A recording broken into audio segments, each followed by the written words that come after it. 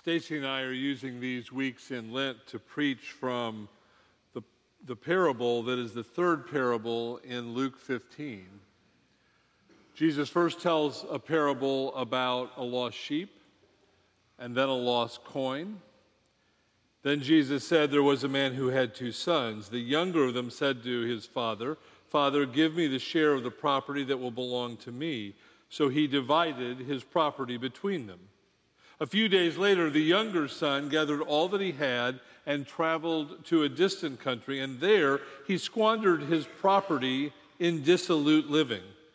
When he had spent everything, a severe famine took place throughout that country, and he began to be in need. So he went and hired himself out to one of the citizens of that country, who sent him to the fields to feed the pigs. He would have gladly have filled himself with the pods that the pigs were eating, and no one gave him anything. But when he came to himself, he said, "How many of my father's hired hands have bread enough and to spare, but here I am dying of hunger? I will get up and I will go to my father, and I will say to him, 'Father, I have sinned against heaven and before you, and I am no longer worthy to be called your son. Treat me like one of your hired hands.' So he set off and went to his father. But while he was still far off, his father saw him and was filled with compassion. He ran and put his arms around him and kissed him. Then the son said to him, 'Father, I have sinned against heaven and before you. I am no longer worthy to be called your son.' But the father said to his slaves, 'Quickly, bring out a robe, the best one, and put it on him. Put a ring on his finger and sandals on his feet, and get the fatted calf and kill it, and let us eat and celebrate. For this son of mine was dead and is alive again, was lost and is found.' And they began to celebrate. Now his elder son was in the field. And when he came and approached the house, he heard music and dancing. He called one of the slaves and asked what was going on. He replied, 'Your brother has come, and your father has killed the fatted calf, because he got him back safe and sound.' Then he became angry and refused to go in. His father came out and began to plead with him. But he answered his father, 'Listen, for all these years I've been working like a slave for you, and I've never disobeyed your command. Yet you have never given me even a young goat so that I might celebrate with my friends. But when this son of yours came back, who has devoured your property with prostitutes, you killed the fatted calf for him.' Then the father said to him, 'Son, you are always with me, and all that is mine is yours. But we had to celebrate and rejoice, because this brother of yours was dead and has come to life, was lost and is found.'" The word of the Lord. Jesus once told a parable about a family. The parable began with a very simple: a man had two sons. Nothing extraordinary or particularly interesting about that. A simple story about an ordinary family, children behaving like children, parents behaving like all the parenting books say you should behave. Yet this parable beats all the other parables Jesus told. It has been called Jesus' masterpiece. One scholar has said it is the most exquisite and penetrating of all stories of divine love and grace. It's amazing, if you think about it, that such a familiar, simple, plain story could have such a profound effect. But then we have the issue of its title. This parable did not start out originally with Jesus saying, "Gather round, now I'm going to tell you the parable of the prodigal son." I have nothing against titles, it's just they can suffocate the truth. Titles mislead us to thinking that naming a thing tells us everything about that thing. Titles tend to domesticate and tame good stories until they become easy and mundane and impotent. Titles can make us lazy, but a title can never cage a parable of Jesus. Parables are parables precisely because they cannot be managed or manipulated. Australian poet Cameron Simmons has written a poem that is the definition of a parable. It goes like this. This poem is untitled. This poem has no title. This poem wants no title. This poem rebels against any appropriate, feasible, and or logical title that you may happen to think of. The first line of this poem is not to be supplemented as its title. It's not even to be referred to as the poem that is untitled, or that untitled poem, or untitled. It is to have no name, no heading, no abbreviated term or reference of any type. And this poem upholds its God-given right to remain untitled. If it is ever to be referred to, it is to be recited in its entirety and read with all sincerity. This poem is untitled. It is never to be titled. It shall never have a title. This poem also reserves the right to peter out. Footnote, this poem is diminished, not quite finished. Jesus told a parable about a family, and it was a parable without a title. But tradition assigned it the parable of the prodigal son, which is stuck even though it's not really accurate. The title shifts the focus away from the whole family and puts the spotlight on one member as if the whole parable is just about that one family member. But wait, this is a parable of Jesus, not some Hollywood production where there can only be one star taking up top billing and everybody else in a supporting role. Real families don't work that way. We know that. Families are way more complex than titles. In the story, the younger son decides to leave. We're not told why he leaves. We're left to speculate. Some may speculate that the younger son had an adventurous spirit. Maya Angelou has written that he was seeking the kind of company he could not get at home, so just as simple as that, he left.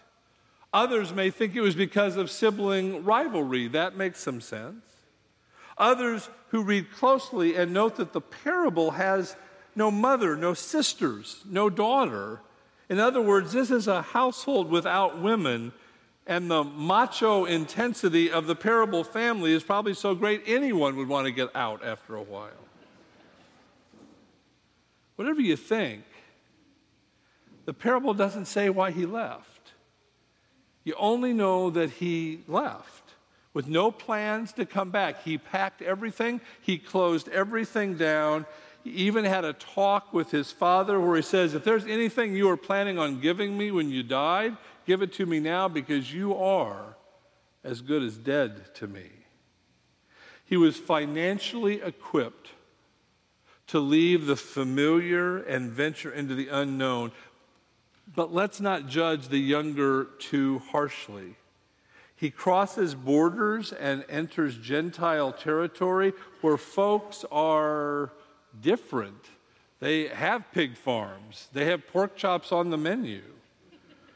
Since we live in a world today where millions upon millions upon millions live in regions fearful for their lives, no human rights, no opportunity for freedom or dignity, always under somebody else's control, and as a consequence, they must leave their home, their ties, their kin, their family, in search of just a life to live. Let's not judge the younger son too harshly. Let us wish him well as he goes off seeking a new life.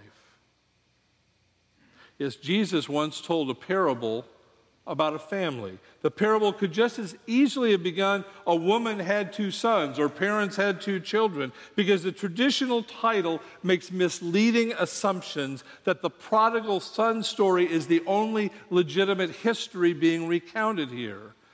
That the title overrides all the other stories and histories and descriptions. In our world today, we see how this pans out.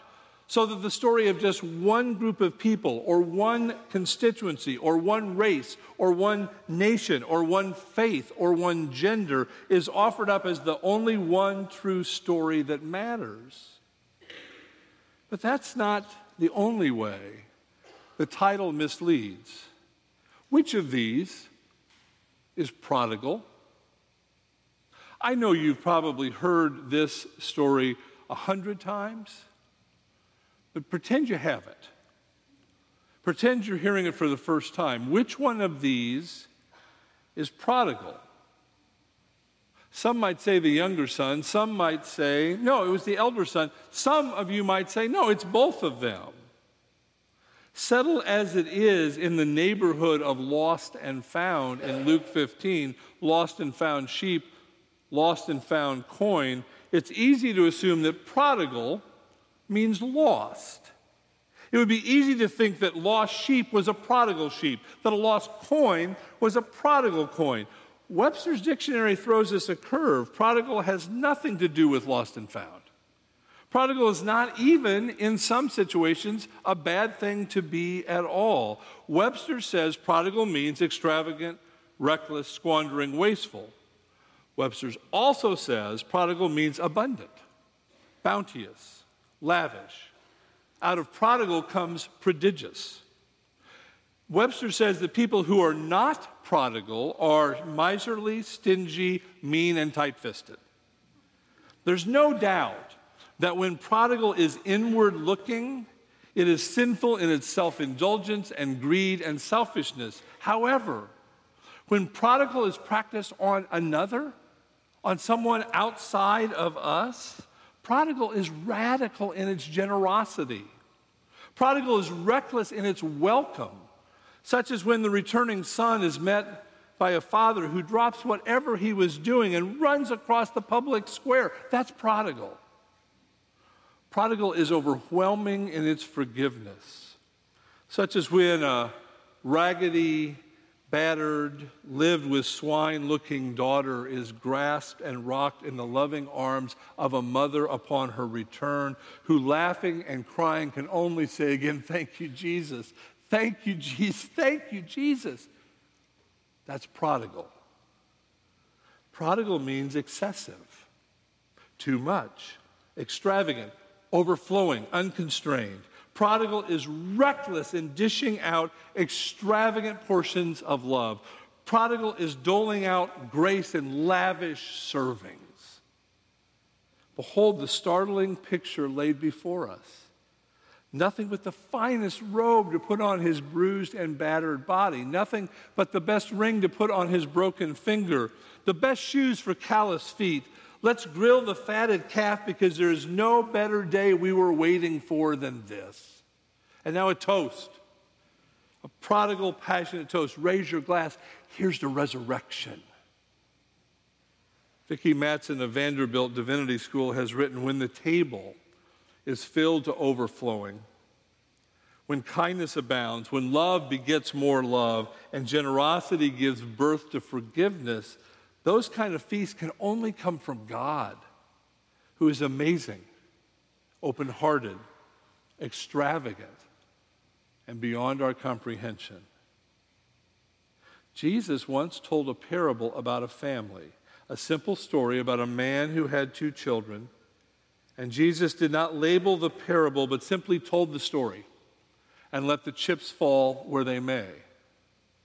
Traditions and cultures, presbyteries and general assemblies, careful control and long-range plans do not particularly like chips flying all around in an unordered way.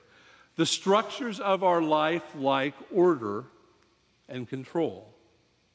So tradition tried to help Jesus some and give this parable a neat, smooth, highly packaged, yet very dangerous name, the parable of the prodigal son.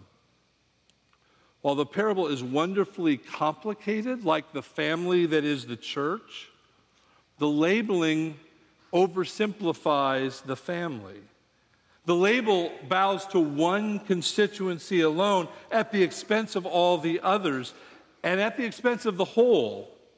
The label insists on something clear and coherent and controlled at the expense of so many who are dismissed today, so many in our world who are silenced today, so many who are devalued in our world today. But with Jesus, there are no labels. The whole New Testament doesn't have Jesus give a label once. With Jesus, there are no constituencies. With Jesus, one size never fits all. And stories about only 2 children can easily be misquoted and miscast to mislead us into the deadly dichotomy of elder versus younger. Next thing we know, such dichotomy bleeds over into us versus them, rich versus poor, liberal versus conservative, black versus white, the rest versus the West. Labels, labels, labels. The truth of the matter is, life is never neatly packaged into either or boxes. People, like parables, are impossible to label or categorize or shelve. Not even nations are politically homogeneous. Not even churches, everyone thinks the same. Not even families have members who are entirely identical or entirely different. Out there in our world, there are real histories and realities quite unlike our own. In this room right now, there are histories and realities quite unlike our own. How that complicates life together as a church. Those who are just starting out in faith, and those who have made their camp with God for decades. Those who hear God clearly, and those who mostly think God must be playing some joke on them. This parable is not about this child or that child. This parable is all about interrelatedness, how we are all connected in God's world, ready or not. My friend Grace Amatthew is a New Testament scholar. She's a Methodist pastor in the Chicago area, and she tells a story from her native Kenya, a story about a rat who was living in the walls of a farmer's house. One day, as the rat was going about its ratty business, it peered through a hole in the wall and saw how the farmer and his wife were opening a package. The rat watched carefully to see what was in that package. The rat could hardly believe the rat's eyes when the farmer and his wife produced out of the package a rat trap. In a panic, the rat called the council of all the farm animals into meeting, and in a trembling voice told them that the farmer had bought a rat trap. Over and over again, he repeated, "There's a rat trap in the house." The cow listened. The goat and the chicken listened. Chicken scratched around a bit and finally said, "Well, Brother Rat, I'm standing here thinking to myself, rat trap in the house, so what? I have never heard of a chicken getting caught in a rat trap. I don't see this has anything to do with me. It's none of my business." And with that, the chicken left. The goat, listening the whole time, nodded at the chicken's words, but offered understanding and pity, saying, Brother Rat, you take care now. I'll be praying for you. And always remember, God loves you. You take care now. And the goat left. The cow had been listening to all this and chewed cud for a long while, thinking hard. And finally, the cow said, "It's like I'm confused. Why are we here? It's like I'm thinking, cows and rats. I'm too big to fit into that trap. And I figure none of this is for me." And the cow left. Well, the same night, late at night, pop went the rat trap. And suddenly there was a scream from the farmer's house. Pandemonium breaks out. A snake had crawled into the rat trap, and the farmer's wife had reached over, and the snake had bitten her. Farmer rushes wife to hospital. This is a sad, sad story. The farmer's wife died. Farmer came home in shock. And you know how it is when you're in shock? What you really need is some fresh chicken soup.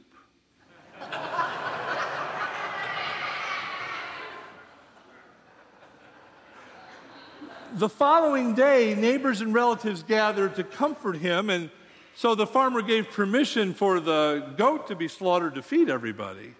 Next day was the funeral, and the whole village came. Well, how are you going to feed a whole village except with a lot of beef stew? All because of a rat trap. Friends, if you hear of rat traps in the house, please do not pause to wonder whether it has anything to do with you or not. The Holocaust, rat trap in the house. Jewish cemeteries being vandalized today and Jewish community centers being threatened. Rat trap in our house. 3 generations of a Middle Eastern family separated by what is labeled as security barrier. Rat trap in the house. War and famine and cholera in South Sudan. Rat trap in the house. Despair and violence on the south side of Chicago. Rat trap in our house. Homeless on the streets of Austin. Rat trap. Quiet addiction eroding life next door to you. Rat trap. Depression, abuse, neglect, loneliness within our reach. Rat trap, rat trap, rat trap, rat trap. So Jesus once told a story. It was a story about us, God's family. A parable without labels or titles, without an obvious sign telling us how we're supposed to read the story. Whatever our background, whatever our tastes and affiliations, Jesus proclaimed the kingdom of God and told a story of unbounded love and generosity, a story of reckless hospitality, extravagant in its grace, even in difficult, hard times. And then Jesus let the chips fall where they may.